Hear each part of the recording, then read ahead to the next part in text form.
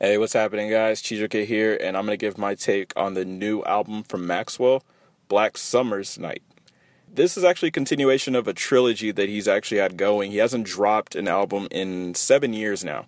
So he dropped blackSUMMERS'night, and I'm stressing that because he actually capitalizes these words. So the one that I at least stress out is the one that he's capitalizing in. And basically what he's been doing is that he's been continuously, each word, he'll capitalize it as he goes. And I'm assuming, of course, if it's going to be a trilogy, that the next one is going to be blackSUMMERS'night.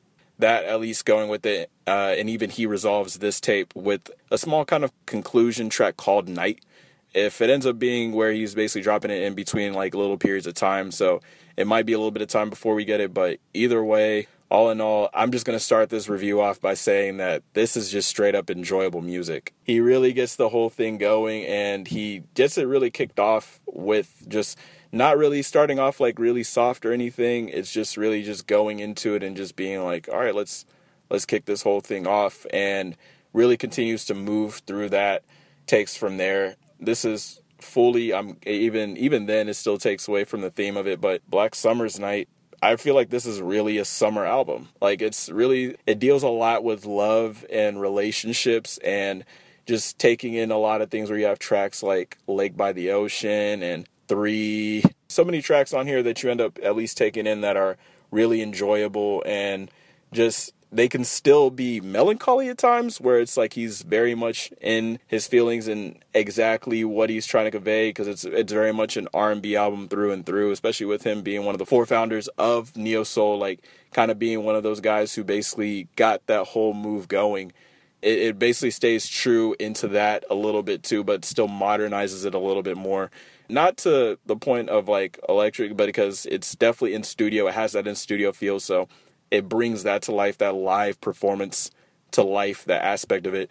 But it still keeps it very enjoyable. Like even a track like 1990X, which I think is honestly a track that's like, wow, he's pretty down. But I found myself just dancing to it. Like I was just basically taking care of chores like around, and was listening to the album and just giving it a look. Found myself even dancing to tracks that I was like, all right, this is supposed to be kind of sad, but I was like, this has bounce to it. Like this is just continuously going with it. So even taking in one from the first album, which was still had its bounce tracks to it though, but still definitely was a little softer. This one at least moves a little bit more. So I definitely think it was a good follow up from the first album and that continuation, and at least going from there. Like I said, like it basically caps off like really well from the last one, and then comes into this, and you could probably play it successively, and that's what I'm sure he wants you to do, is play successively in that aspect. But he did his thing on this. I just going into it, like there wasn't a single track that I didn't like at all. There wasn't a single track that I wanted to skip at any point. Really, the ones that I ended up actually having, I really liked 3 a lot, and what he did with that and the production on that as well. Lake by the Ocean, which I mentioned, was actually a song he had already promoted before dropping this album and giving out the release dates and everything around that time. But that's also a pretty good song. Fingers Crossed was a song I actually liked a lot too. Gods was also another song as well. And Lost was another song, really. But all in all, like I said before, like these tracks are all really good.